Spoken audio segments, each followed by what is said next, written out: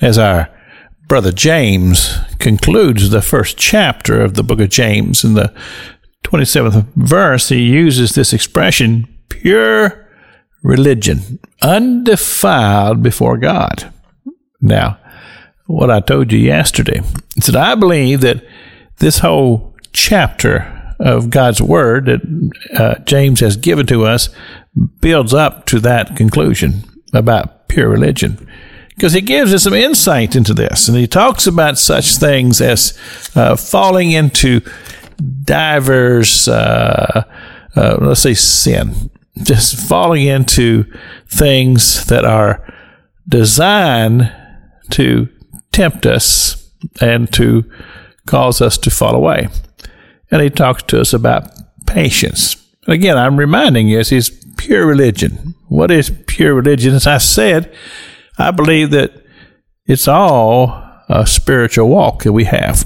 And so he talks to us about not allowing ourselves to fall into diverse temptations, but that we can overcome and we can push away from sin and things that so easily can control us if we allow it to. And what happens is that we begin to develop patience. In other words, the ability to always say, God is going to help us. And so we're patiently waiting for God's intervention to help us to be able to overcome sin and not fall prey to things. One of my favorite teachings from the book of James, again, leading up to this thought, pure religion, undefiled before God. So, first thing we talked about is that the learning and developing patience as we are able to overcome the accuser, the adversary, the person who comes to try to trip us up.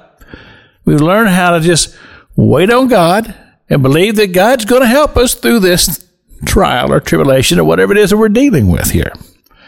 So, then, as I say, one of my favorite teachings, he talks about knowledge and understanding and just knowing what to do. As you walk through this life and you are confronted with things and you just seem to be unqualified and just seem to be confused and befuddled and you just don't know where to do or what to do or where to turn, James says, if you lack ability for these things and you just need some wisdom and some insight, then just ask God. He says, ask God and God will give it to you, and he won't hold back. He'll give you what you need, but it's important that we don't just try to wrestle with it and deal with it in our own abilities, but just take it to God and say, God, this is what I'm dealing with. This is where I'm at. This is where I'm seemingly falling short in my ability to be able to deal with this situation. God, help me.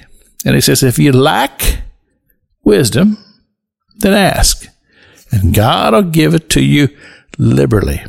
He says, ask, and he will give it, and understand that you have to ask in faith. And we'll talk about it. This is Pastor Jack King with the gospel on the radio broadcast.